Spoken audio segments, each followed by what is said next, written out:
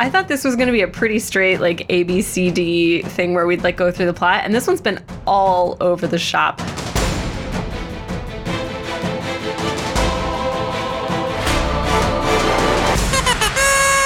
Welcome back to Replaying Favorites. It's the podcast that has two households, both alike in dignity. I'm Brie Callahan. I'm Chris Kelly. And today we are watching the 1996 Baz Luhrmann film Romeo plus Juliet that stars Leonardo DiCaprio and Claire Danes as the titular Romeo plus Juliet. Chris, you've seen this movie once before, right? But like, it's a low recall movie for you. Yes, I saw this in high school. I was 16 when this came out and saw it in the theaters. My main connection to the movie is actually the soundtrack, which I loved and listened to constantly. Other than that, I think I've seen discrete scenes multiple times. I know that they meet through a fish tank. That's like a scene everyone shows.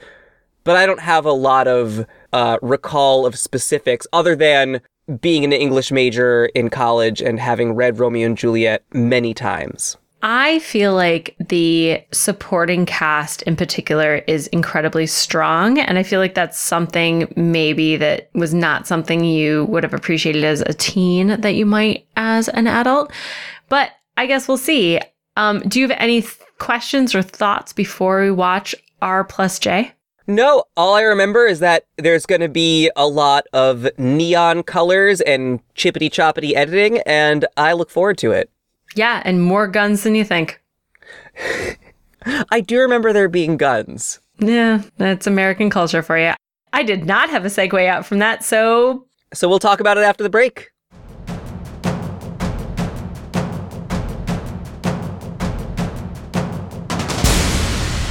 Welcome back from the break. We have watched the 1996 Baz Luhrmann version of Romeo and Juliet.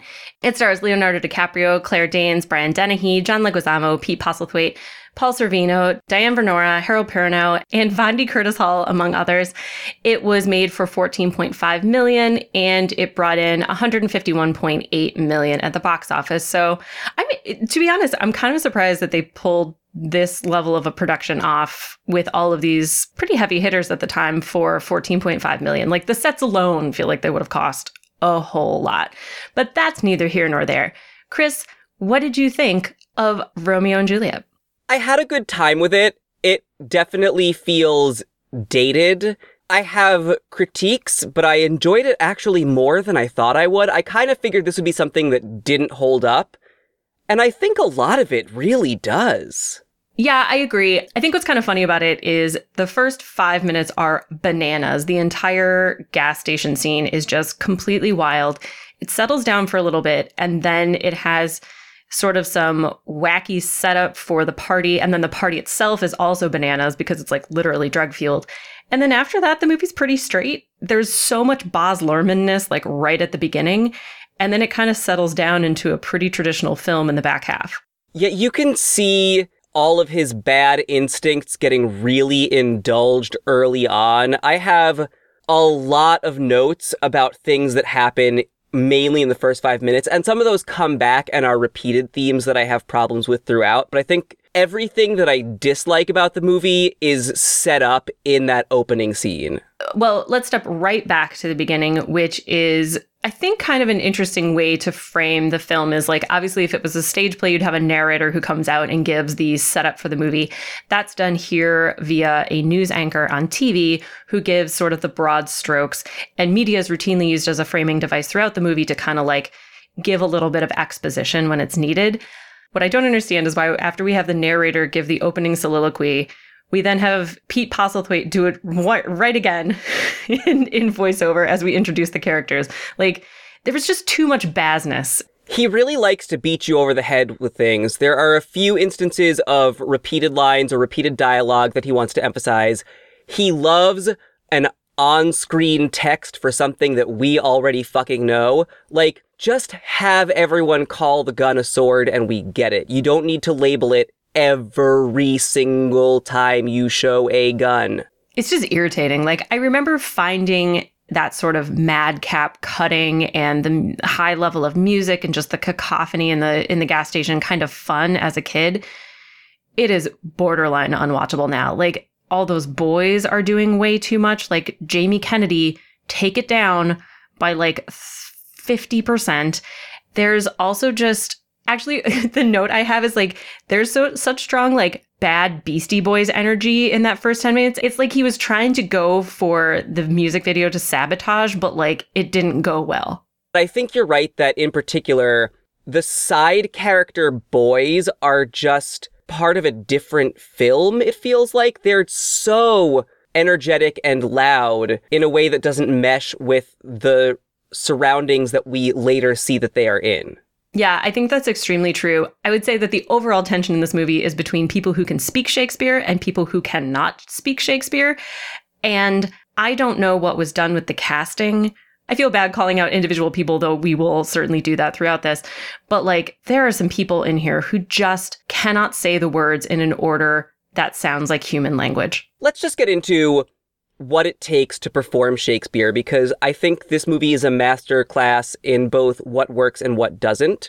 For me, when I think of how to handle the performing of Shakespeare, I think the common pitfall to fall into would be to just deliver the lines very casually in a modern cadence, which is what some of these actors do. And that doesn't actually convey meaning because these lines are not in modern dialect. So you kind of have to overact in a very specific way. And so you look at someone like Miriam Margolyes, who is broad, but is still laser precise in how she's broad and when and why she's broad. I mean, we're going to have a whole sidebar where we just talk about Miriam Margolyes, because the moment she arrives on screen, I just kind of start crying.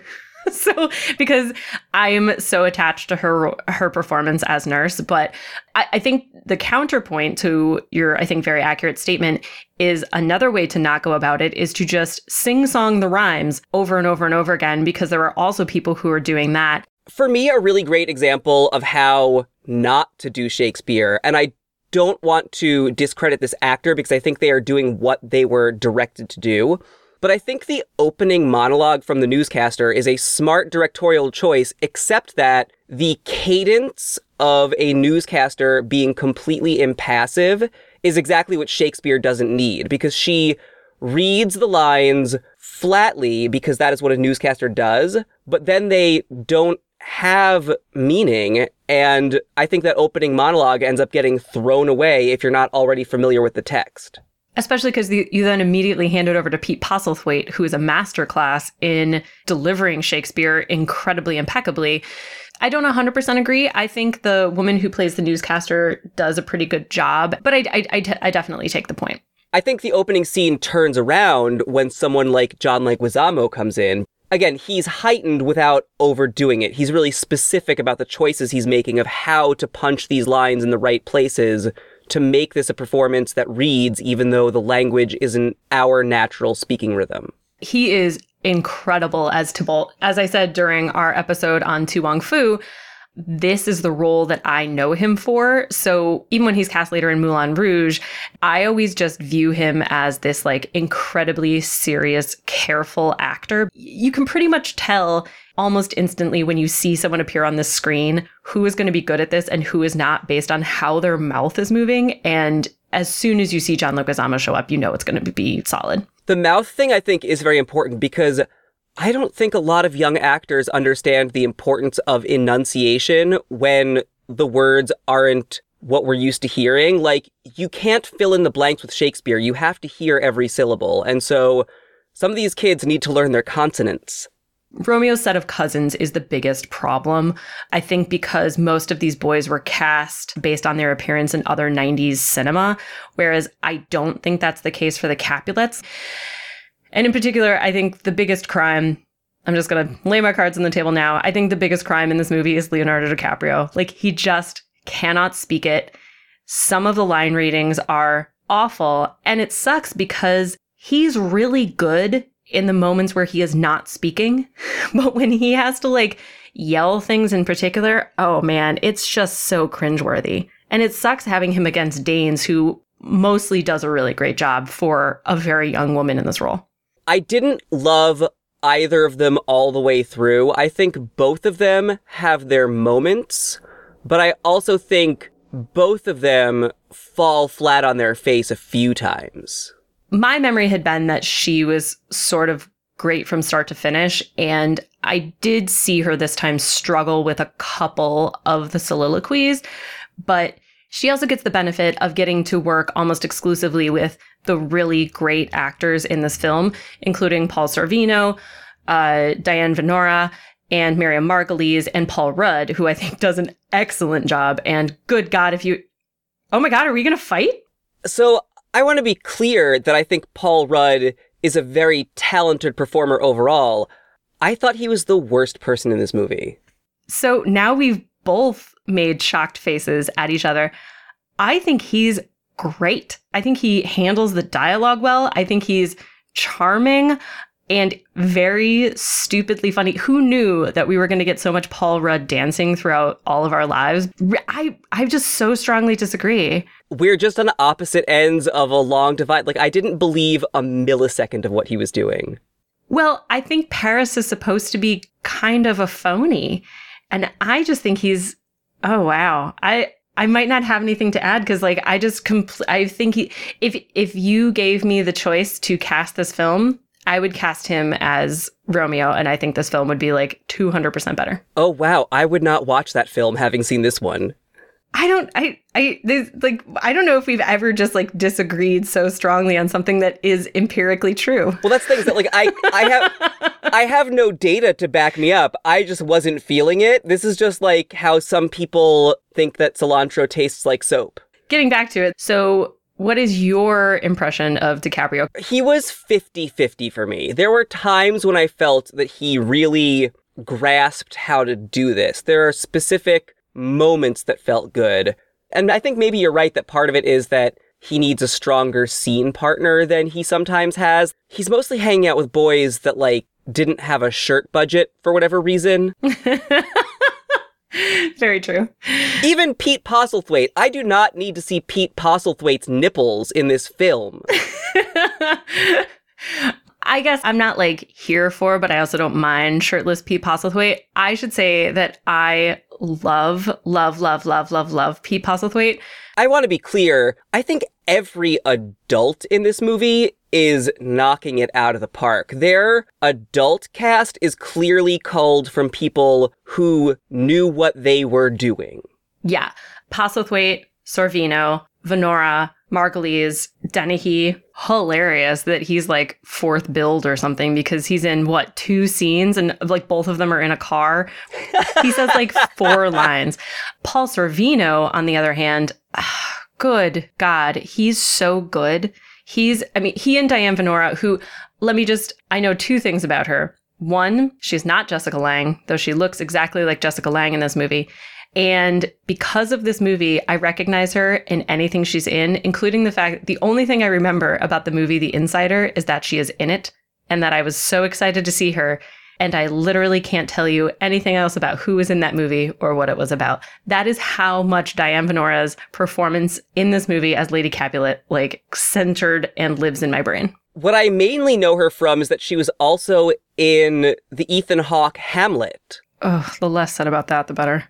But yes, the Paul Sorvino, I don't even have an adjective. Every moment that he is giving, I don't think could be done better. It cannot. It's funny because Capulet in the play is not written this cruel or this drunk, but, like, so, you know, we gave Baz Luhrmann a lot of shit for the auteurness of the opening scene, but he's also reimagined some of these characters in ways that I think really, really work. Like having Pete Postlethwaite's priest be, like, a drunk, having Paul Sorvino be this, like, violent drunk who abuses his wife and daughter. The fact that they got Margolyes Sorvino and Venora together is just, like, such a masterclass in, like, watching Shakespeare happen. Like, and you know, people are always like, no, I don't like Shakespeare because it's, like, hard to understand. It's not. Like, when you have people who know how to speak it, it is not. If you don't understand what is happening, it's because the people are not speaking it correctly. Which is why it's a letdown that much of the young cast is fine, but not great, because I think a lot hangs on their shoulders, and the best scenes are the ones that they don't have to carry.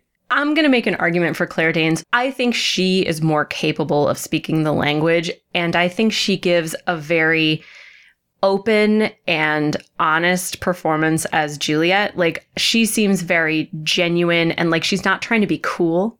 Whereas kind of what irritates me about DiCaprio in this role is that he just seems like he's kind of playing this like cool it boy for a lot of the film. Like, there's so many shots of him just like with dirty hair, reading poetry, like looking, moody.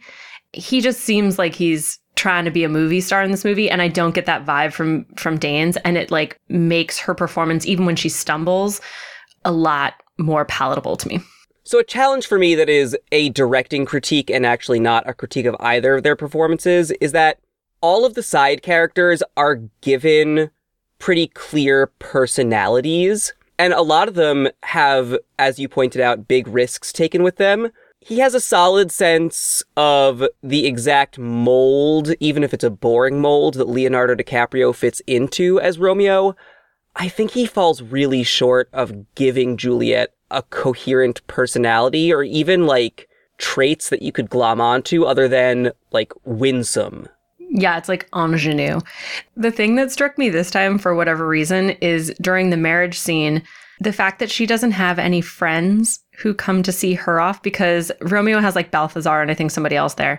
And there's no one there for her. Like, she literally only interacts with adults. She never interacts with other kids her age. And it's just like struck me as incredibly sad for whatever reason. And it would have been really interesting to explore if she was particularly sheltered and that showed up in how she behaved, or if she was a loner for some other reason. Like, there's just so many other ways that other characters have distinctness implied upon them, and that's just a missed opportunity with Juliet, which is a big missed opportunity because she's half the title.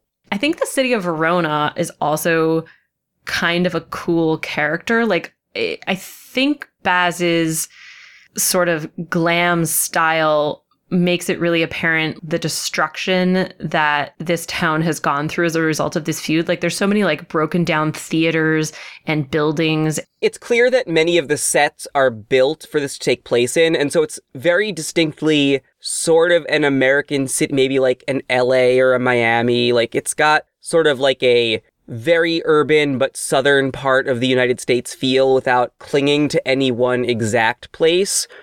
I do think the gigantic religious statues everywhere feel immensely out of place, both in an American city and in the context of this plot. There's no commentary about Catholicism. He's just layering it on real thick. Obviously, I don't know what's going on in Baz Luhrmann's head, but it strikes me that he was just attracted by like the gaudiness of Catholicism. It's kind of fun in a sort of like technicolor way, but you're right. There's no sort of deeper level to the degree to which Catholicness has been taken out of like the scenes just in the church and has been brought into like every facet of these people's lives. And I think there's so much to mine in terms of how religion functions in our society. And so it's really disappointing to pretend like you're going to do that, and then it's just an outfit. Part of the problem is that Baz is really interested in things visually. So even if they don't necessarily relate to each other, he is like happy to put them together. And I think the other problem is that this is an Australian trying to like tell a deeper story about what he thinks American racial tensions are. And so instead of this being a story about religious tensions, which seems like what he's going for with the visuals, it becomes this sort of like whites versus Latinos thing. It just feels like he saw West Side Story and was like, that, but modern. I had a lot of questions about why the Capulets have a lot of like Latino street gang presence. Okay, I don't have a question about why the side characters are Latino and the leads are still white. That's a very easily answerable question. But it stood out that they set up the first scene, like you said, as a West Side Story, but then our leads couldn't possibly be Latino. Because he's putting so many pieces together, it just winds up everybody being sort of like vaguely Spanish on the Capulet side. Like there is some Day of the Dead and other like Mexican iconography. There's some Puerto Rican stuff. But then there's also like Rio de Janeiro, which is in Brazil where they speak Portuguese. So it all just feels like this real kind of just mishmash of cultures. And then on the other side, you've got the Montagues who are just sort of like generically white and nothing is ever said about it again. It just sets up the Capulets as like the other, except for Juliet. And she can relate to Romeo because they're both white. It's not great. So I read the IMDb page for this movie, and what really stuck out to me is that they looked at Harold Perrineau after deciding that Mercutio should be black. And that's very different from just having an open call for actors of all races. That's emblematic of, I feel like, how this movie handled race. I completely agree. I did not know that fact. But what winds up happening is that Captain Prince, the news anchor from the beginning, and Mercutio, they've cast 3 black actors as kind of like the neutral people in this race war between like whites and Latinos. And I think Baz Luhrmann had observed American race relations from afar and then made a movie that he wound up deciding had to have that kind of at its core, and it's clumsy. Let's talk a little bit about Mercutio and his starring role at the big party where Romeo and Juliet eventually meet. Harold Perrineau. Sir, I'm so sorry that a lot of your career devolved into you screaming like, "Where's Walt?" Because he's so great in this movie. Sorry, I'm referencing Lost. Have you seen Lost?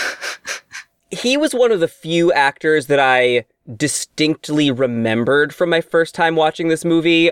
Like, I didn't remember Jamie Kennedy was in this. Harold Perrineau has stuck with me forever because of how incredibly he navigates all of this. This was the first time that I noticed that he gets a new wig when he gets to the party. So I was reading a little bit about that. I think it's supposed to be Romeo's heightened reality based on the fact that he's on drugs. Until this viewing, I had kind of always thought that the reason Mercutio and friends had been invited to this party was because they were like having him perform Young Hearts Run Free. I kind of like the version that I had better, where like Mercutio was like giving this incredible, like fun performance to Young Hearts Run Free. I love that version too. I agree with you that I don't think that's what happened. But what a lovely metatextual take on things. So also at the party, we finally have our star-crossed lovers meeting. Romeo is plunging his face into a pool of water because he's on so many drugs. And when he lifts his head, he sees a fish tank behind him. And then on the other side, there is big-eyed Juliet, and they fall in love. However, in the background is a man at a urinal. So, like, Romeo's just, like, in the men's toilets. I don't, like... Okay, so this is weird because it seems like the venue is their home. They're in public toilets. No one has a urinal in their home. And also, if you were to do that, would you install a fish tank between those two objects? Probably not. It seems weird that one of the main features of the separate men's and women's room is that you can look right through into the other. What a delight for everyone involved. I'm with you that I like the visual of two people looking at each other through a fish tank. And when you're building a movie, you can put a fish tank anywhere. If he comes out of the bathroom and through a fish tank sees a woman and they look at each other through the fish tank, that's all you need. He should not be in a restroom. I think maybe they couldn't think of another place that would be like that quiet at the party because all of the rest of the party is just like a complete cacophony. Well, for someone who's seen West Side Story so many times, apparently, Baz Luhrmann doesn't know that the party gets quiet when you see Juliet. That's just how it happens. The whole rest of the world fades away. I suppose that's true.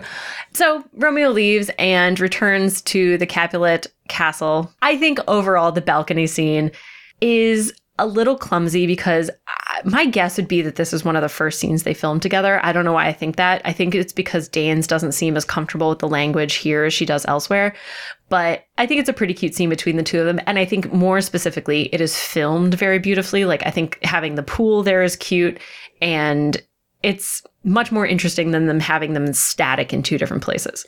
I agree with you that I like the motion of the scene. I don't think that Baz Luhrmann is always great at telegraphing the physical location of his two actors. There's several balconies, and it's not clear which one Claire Danes is at any given time. There's also a moment where she is supposed to be looking off into space.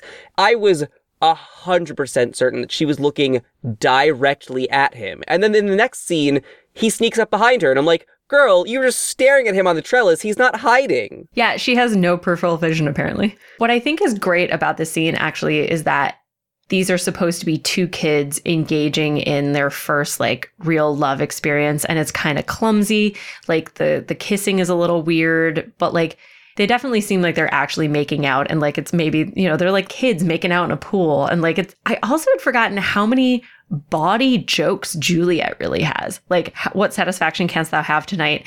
And also later she says, I am sold, but not yet enjoyed. And I like that Luhrmann gives Juliet an understanding of, like, sexuality and, like, wanting as well. I am at the opposite end of the Jurassic Park Laura Dern situation with you right now. I am seeing the literal problem you had with Laura Dern of there being two different versions of this character in some ways. Like, I think that the parts of her that are girliest and smiliest just don't land with me, and that's at least 50% of what she's asked to do, which I think is more in line with what the character is as written. I guess I feel like the direction of Juliet is lazy in a lot of ways. I don't think Baz Luhrmann cares as much about Juliet as he does about Romeo's shirtless friends. Yeah, the inner life that Juliet has, or what she would or would not be aware of as a girl in this situation, isn't fully explored. I mean, her father literally beats her into submitting to a marriage. So she's not a person who's at liberty to give away her virginity because that is what she is valued for. And that burden is placed on Juliet and Juliet alone. I mean, I guess historically also, like all women throughout time. But you can sense the frustration on her part that she literally cannot have sex until she is married, though she very much wants to have sex with this boy. And I like that Danes brings that energy to it. But you're right that Luhrmann's focus on Romeo over Juliet and his interest in him over her is a shame, because Juliet's a pretty interesting character. She has a lot of sharp dialogue, which Romeo doesn't actually have. Like, he's a pretty boring character. So much of Baz Luhrmann's direction is about reinterpreting these characters and finding things to project onto them that make sense in a modern context. And I think there's so much modern teenage girl that he could have found. And instead, she's the one character that feels like a transplant from the Shakespearean era. She's still just like, I'm just a winsome virgin. And I'm like, no, she's a 1990s teen in this fucked up city you made. Like, give her a little something. That's a really good point. I hadn't thought about it that way, and I think that that's really accurate. Again, I think that ties into the fact that she doesn't get to interact with anyone else but adults. She has no friends. She literally is not allowed to exist outside the home, which also isn't explored. Like, that would be really, really interesting. The one place where that is explored and completely dropped is when the security guard peeps in on the pool and she gives him like a flirty smile to try and diffuse the situation. And I would have loved if the rest of the movie had that kind of thought put into it about what Juliet does to manage this really difficult situation. Her life isn't explored. Now, she does have her relationship with Nurse. As a matron, Nurse is given a lot more ability to, like, go out and do things, and I think that's explored. Can we just talk about Miriam Margolyes? We've given her short shrift. Miriam's just such, like, a great stocky lady, and the boys are all, like, discomfited by her. And the relationship that Nurse and Juliet have both makes and breaks my heart in every single time that I watch this. Margolyes just has such a sense of care towards this girl from the moment you see her that, like, it just encompasses Juliet in this sort of, like, cocoon of love for the entirety of the movie. And I just love it so much. In a pantheon of really strong actors, Miriam Margolyes fully runs away with this movie. Like, her performance is always giving like 4 or 5 emotions at once. She's really good at working in a subtext to a role that didn't have to be nearly as important as it is. Like, this could have been a fairly straightforward, nice lady takes care of nice girl. and she's got a bunch of other ideas. When you see this movie as a teen girl yourself, like you can imagine yourself like in this kind of like runaway romance and like things get out of control. And like all you ever hope is that there's like one stern, buxom lady who can go like out boxing for you and can like help you out. That is what Miriam Margolyes does for Claire Danes. And it like makes my heart swell with joy. Honestly, I want to have lunch with Miriam Margolyes. Dear friends, do yourself a favor. Google Miriam Margolyes interviews and just like watch whatever the fuck YouTube tells you to watch, because she is as feisty, if not more so, in real life as she is as Nurse in this movie. I am difficult to shock with a story. That girl has made me blush. Oh, she's done some shit. And I've done some shit, but like, she's done some shit. This is a Miriam Margolyes stan account. Oh my God. This entire podcast, from now on, can we just be Miriam Margolyes movies? That's the thing though, is that she's almost always cast as like second fiddle because she doesn't fit the conception of like what Hollywood beauty and like all these things look like. And what a fucking missed opportunity, because she is the highlight of everything I've ever seen her in. So Miriam, we love you. This is just an Alfre Woodard, Miriam Margolyes podcast. With occasional appearances by Holly Hunter. If the three of them were in a movie together, we would just review that every week. So, with a lot of regret, we must turn our attention back to the boys in this plot. There's a pretty cute scene between Benvolio and Mercutio on the beach. Like, it's a very relaxed scene of like two friends hanging out. It obviously gets disrupted by the Capulets arriving and then eventually Romeo arriving. I gotta give Baz Luhrmann a lot of credit for setting this all like on the beach. Like somehow it really works, like because there are really lines in the Shakespeare story about how like in these hot days, and I don't think that's what he means. He means like these violent days, but like the fact that they've set it on a beach, like Luhrmann does a lot of good work in interpreting some of the language into the settings of where he puts people. And I think that part really works. Yeah, this scene, I hate to say it plays to his weaknesses, but it plays to the parts that he likes to indulge. That it has these macho dudes having a macho fight in a really overdone setting, but that preference works with a scene like this. So the tension is there in a really epic way, and that's also due to the good actress he has. This feels like the right way to take a stage property and make it into a big epic movie. What I found really compelling about the scene this time was the contrast to the seeming like braggadocio of the gas station scene. There are a lot of characters in this scene worried about the violence that they've been experiencing. And you also see it a lot in John Leguizamo's face, which I give him immense credit for. When things start to spiral out of control and they're unlike what he thought was going to happen, they all feel like they're trapped in it. All of them seem like they don't actually want this killing to happen, and yet they feel inexorably on this road to death. Yeah, this scene, unfortunately, is really undercut again by that really overdone opening scene, in that we start by seeing John Leguizamo not just possessing guns, but being really good at shooting. And so you get the impression that he must just go around shooting people. I mean, not that anyone gets hit in that opening scene. Everyone remains a terrible shot for the entire movie. There's a scene at the end where there are so many gunshots happening, and I'm like, all right, everyone in Verona is just the most terrible shot in the entire world. But go ahead. Bunch of stormtroopers around here.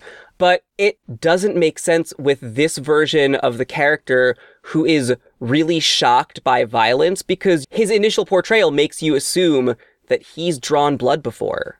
But I think it's that he doesn't know what to do with himself because they've never been in this situation before. Like, things have always proceeded apace, right? Like, they've always gone exactly how they've always gone. And the fact that there is a way out of the violence here, I think really destabilizes him.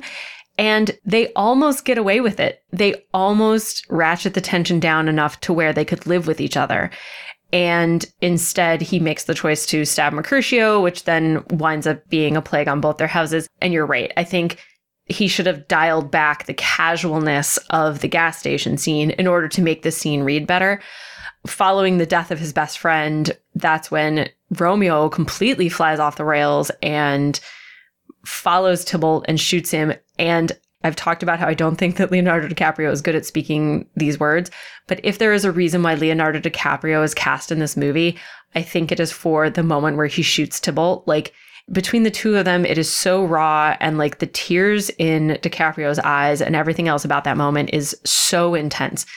I think Leonardo DiCaprio generally does better with the extremes of the dialogue, and I think when he has to push further and go bigger, he gets to the like a more Miriam Margolyes place that he needs to be at for the rest of the movie. Oh, man, see, I disagree. It is an incredible moment of acting where he is absolutely physically present in that moment, and you absolutely believe that he has just killed someone and is so angry and so terrified and so sad about it. And then he immediately screams, "I am Fortune's fool." And I'm like, some of his line readings are so awful that I need to die. But then some of his actual acting is so good. I get that. I have the same thing with Claire Danes, though. Like, one of the other only things that I remembered about this movie from teenagerhood is that her final sob in the church. How dare you? Sounds Stop. so... I no, can't. Stop. No, stop it. I want that moment... I'm so mad at you. I want that moment to be beautiful, and I think she sounds so dumb. I'm gonna hang up. You could not be more wrong. Oh my God. No, that is the Claire Danes cry of just like absolute, like that's after the crumple chin. You get crumple chin and then you get like the whole cry. And that is the whole cry. And how dare you, sir? There's something specific, and again, maybe this is like an editing thing, but it's because it's totally silent and there's just like a 3 like, and then it's totally silent again. It felt like that meme of Nicolas Cage where he literally says boo-hoo in a crying scene. I'm so angry at you right now. It is at that point in the movie that I am just like, I lose it. I'm telling you, if Claire Danes is crying, I am crying. I am not able to control it. Like, I had to take a decongestant after I watched this movie last night. Of all of the movies that we've done, I thought this one was going to get a lot of like laugh lines out of us. And like, this has been the most serious one I think that we've done. Like, this is more serious than Gone Girl. You have been furious with me several times. Well, you have been incorrect in a really outstanding way. I have spoken poorly of both Paul Rudd and Claire Danes, and these are unforgivable acts. You slandered Paul Rudd like right up the top, and we've not recovered. Oh no. Better Off Dead Part 2. So, to my mind, I think the climax of the film is the scene where they fuck. You said climax. Right. No, I know how you got there. I'm just still upset about it. But I was going to say the scene where Paul Sorvino beats Claire Danes. So it was a real contrast into what you were saying. You should take that whole intro again. I apologize. No, I think we should leave all this in. My God. I'm trying to think of a different way to run the scene. Obviously, I shrink away from the level of violence that Paul Sorvino brings to this scene. But I also think it's so effective for the 3 women that are in the scene as well, in terms of like the collapse of Juliet's relationship with her mother, her desperation in turning to Nurse about what she should do. I can't imagine it being played out any other way. Well, I think it has to be that way because there's no other way to justify a script in a mid-90s movie being about a father telling his daughter who she has to marry. It's funny that you describe it as being set in the 90s because although I realize that there are cars and guns and payphones, this movie always feels out of space and time to me. Like, I don't recognize this movie as something that is like contemporary to my life. Really? It is aggressively trying to be contemporary. When I view it, I view her as like a sort of a fantasy realm. Like, I don't view it as really like something that's supposed to be taking place in our world necessarily. I would guess that Baz Luhrmann was going for exactly that, so I think he may have failed. And again, it's because he doesn't give a fuck about Juliet. Yeah, that sounds about right. So Friar Lawrence, who is like Romeo's best friend, and is also like a drunken priest who makes poison. Sure. And he's also around a lot of young boys. Maybe there is commentary about the Catholic Church in here. Yeah, maybe there is. And then I think Danes' most affecting scene is when she meets with Friar Lawrence and puts the gun to her head. And like the one thing that gets me every time that like I literally choke up at is like, be not long to speak, for I long to die. What's funny about this movie is you can tell what take Claire Danes is on because she has a complexion like I have, where you can tell if she's already done 1 or 2 takes where she's had to cry. Because she looks a little pink in the face, a little swollen around those eyes. And that's definitely one of them, but she sells the fuck out of it. And so Friar Lawrence comes up with this plan to make Juliet appear dead. Spoiler alert, it doesn't work out. Yeah, from here on out, it's pretty rough. Okay, so in the real Romeo and Juliet, he takes the potion, he dies, and then Juliet wakes up. And there is a little bit of tragedy for tragedy's sake, but like it's so effective here because she just looks at him with like such loving and delight. And Leonardo DiCaprio's face when he realizes like what has just gone wrong is so perfect.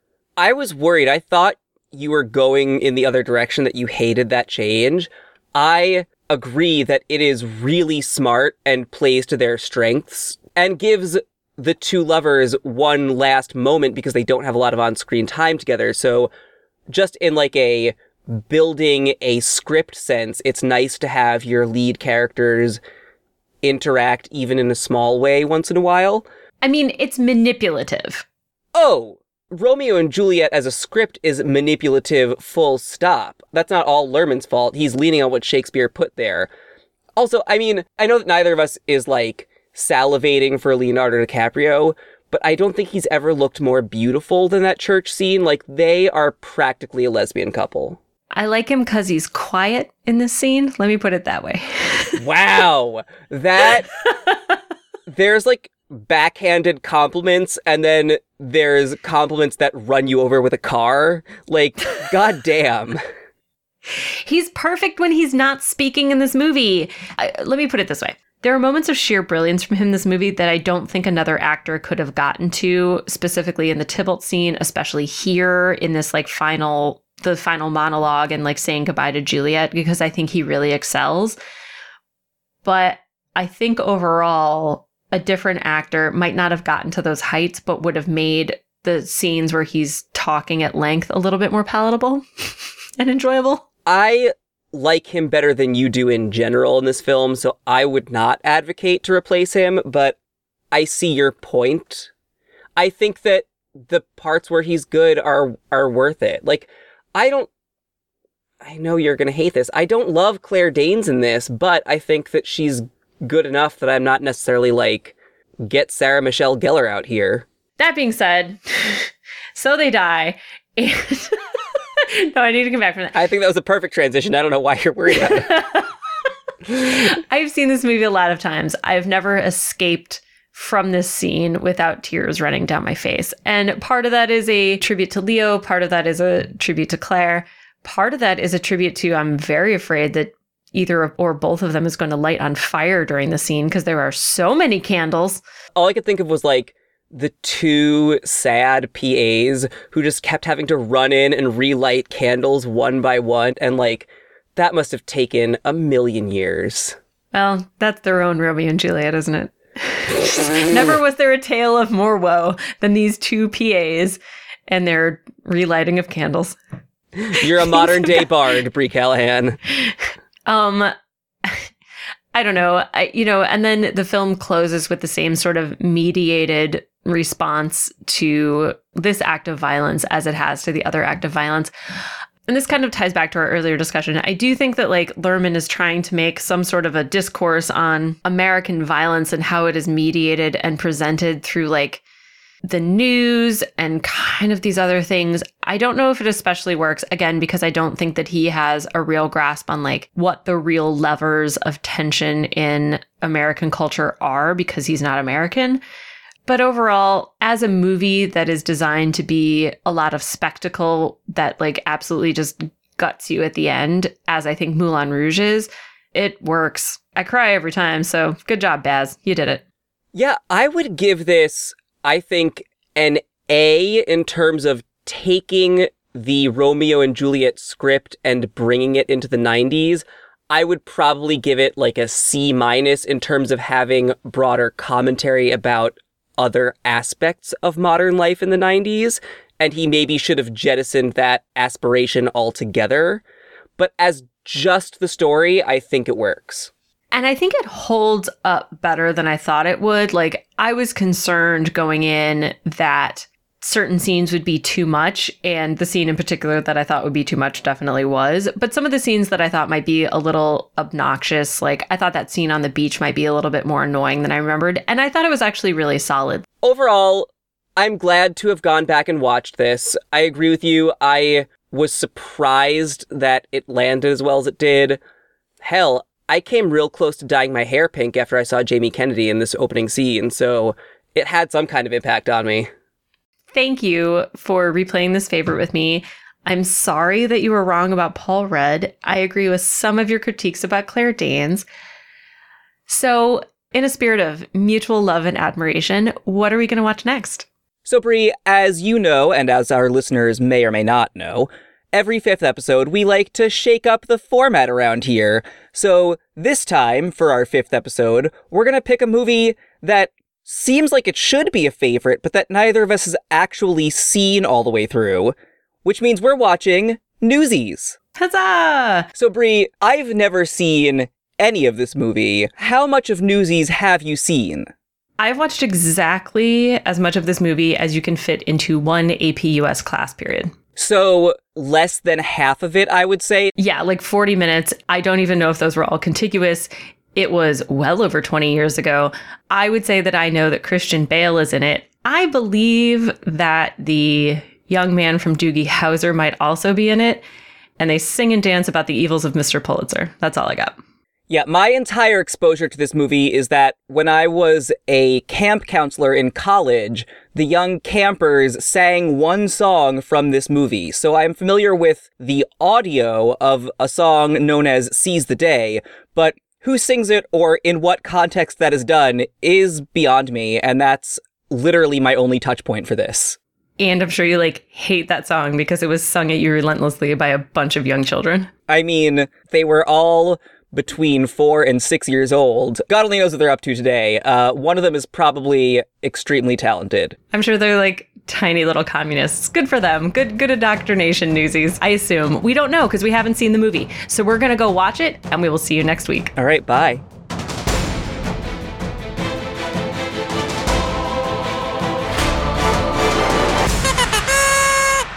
I still wonder what would happen in season 2 of My So-Called Life.